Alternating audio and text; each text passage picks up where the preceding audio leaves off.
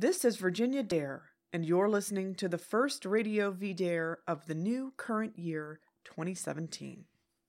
We're hardly fans of Newt Gingrich here, but the former Speaker of the House made an important point recently when he said he was worried about the Trump administration losing its nerve.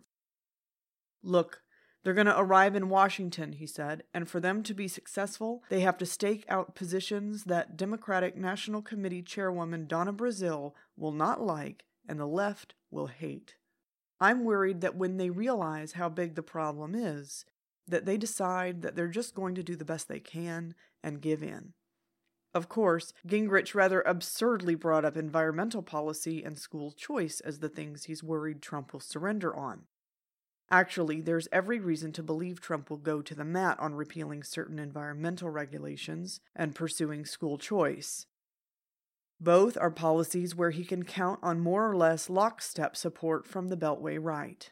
The real question is how far Trump is willing to go on immigration. Already, the left is promising street protests and massive acts of civil disobedience. Already, the mayors of certain sanctuary cities and even state officials in California are saying they will resist the federal government.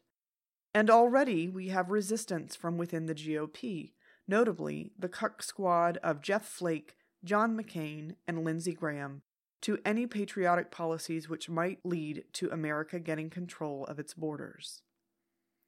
Ultimately, everything depends on the will of Donald Trump himself when it comes to getting something done on immigration. No one else will help him. Paul Ryan has made it very clear the GOP Congress simply wants to govern like it is George W. Bush's third term, passing tax cuts for billionaires, slashing entitlements, and trying to whip up tensions with Russia for some reason. But Donald Trump didn't run or win as a typical Republican. He won as a populist nationalist, and that's why his following was so energetic. That's why his following stuck by him, despite the media smear campaigns, despite the occasional gaffes and mistakes, despite the relentless denunciation by members of his own party. As Ann Coulter accurately observed, if Trump loses his base by caving on immigration, he can be politically taken out with a paper cut. There are some signs Trump understands what is at stake. According to Got News, it was John McCain and Lindsey Graham who blocked Chris Kobach from being appointed head of the Department of Homeland Security. Got News is also reporting Trump regrets having endorsed John McCain for re-election. These reports suggest Trump's first instinct is to go to the mat on this critical issue and that he also understands who his true enemies are. There's also the promising news that Trump is already asking the Department of Homeland Security for information relating to border wall and barrier construction. Still, Trump has to do more than just hold the line. The Republican Congress will be looking for any excuse to back down from meaningful action on patriotic immigration reform.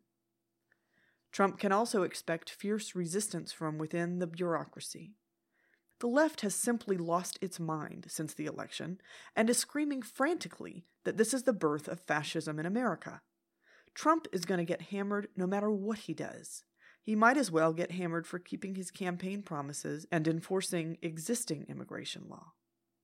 What's so terrifying about this moment is everything depends on Trump himself. He has a great deal of power, but only if he wants to use it. One of the most worrying things about Trump is he seems to genuinely care what people think about him. He wants to be taken seriously by the so-called elite. The worst thing Trump could do, both for himself and for the country, is cater to those who oppose him rather than dance with those who brought him. We are counting on President Trump to keep his word, build the wall, send them back, and put America first again. And while we love the God Emperor memes, we have every intention of keeping the pressure on and making sure President Trump keeps his nerve in 2017. I'm Virginia Dare, and we'll talk again soon.